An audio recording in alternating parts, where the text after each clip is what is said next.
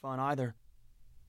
In fact, the only fun in the house was being had by the 5 grotesque alien beings filming the family from behind the eerie lights, high-tech microphones, and multi-lens video cameras set up in the adjoining dining room. They were laughing their slimy heads off. Not literally, but if one of these horrific creatures had actually knocked its own block off, picked it up from the floor, and eaten it, the boy wouldn't have been surprised. "By Antares, they're good," one of the monsters said, slapping one of its 6 scaly knees. "It's just like Saturday Night Fever." And then the fat one in charge, cradling the bullhorn in his left tentacle, nearly crushing the cheap folding canvas chair with his weight, replied with a sigh, "Yes, it's almost a shame we have to terminate them." 3. The 5 aliens were still hungry even after their fresh kill.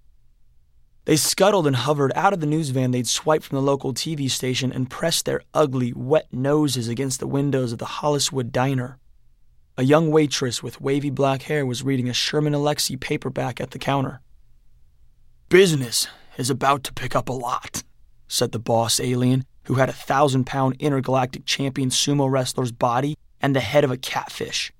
No ears, no neck, no legs, and no manners. He reached out to his personal assistant, a big-nosed space ape, grabbed its cell phone, and punched in a number. The 3 other henchbeasts twitched with anticipation. This was looking to turn into a pretty exciting Saturday night.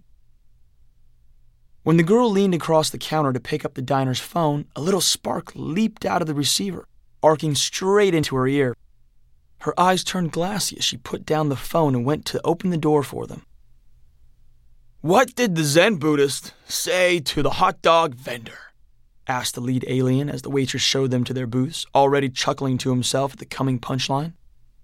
"Make me one with everything," said the girl robotically.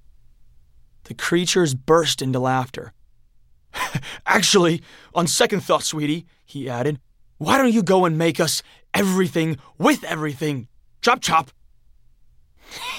"Good one, boss," said his assistant, stealthily snatching his cell phone back from where his employer had rested it on the table.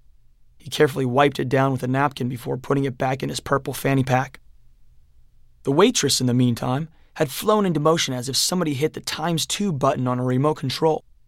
She prepared and delivered to the aliens heaping stacks of eggs, bacon, sausage, waffles, coffee, cokes, bagels, burgers, turkey platters, meatloaf, mashed potatoes, onion rings, cheese steaks, cheesecakes, clam chowder, gravy fries, banana cream pies, root beer floats, and chicken fried steaks, and several mugs of fryer oil. "Careful or you'll burn her out, boss," advised one of the henchbeasts. "Like I care," said the boss. "We got about 6 billion of them to get rid of. And come to think of it," he said with a laugh that sounded like somebody blowing bubbles in turkey gravy, "there are plenty more where you came from, too." And with that, he grabbed the henchbeast and pummeled it against the linoleum floor. The sound that filled the diner was like a roach getting crushed by a hard-soled shoe, only much louder. 4. "There's your dessert." The lead alien, who happened to be number 5 on the list of alien outlaws on terra firma, gestured at the henchbeast's remains. The other aliens shared an uncomfortable silence as they slowly converged on the carcass. Number 5 rolled his gooey eyes and continued shoveling fried food into his extra-wide mouth. "Looks like we got company," said the personal assistant, nodding at the flashing red and blue lights in the parking lot. A moment later, the front door to the diner flew open, and a sheriff and deputy burst in with their guns drawn. "Hands up!"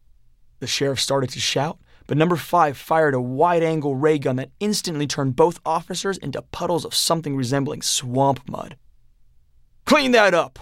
I'm eating here," said number 5. The 2 henchbeasts eagerly turned away from the carcass of their fallen comrade and with long, rubbery tongues devoured the human sludge. "Speaking of annoying law enforcement types," said number 5, smacking his lips and sipping a scalding mug of fryer oil, "my spider senses tell me somebody even more pesky is on his way over here." "Not him?" asked his assistant. "The same," said number 5.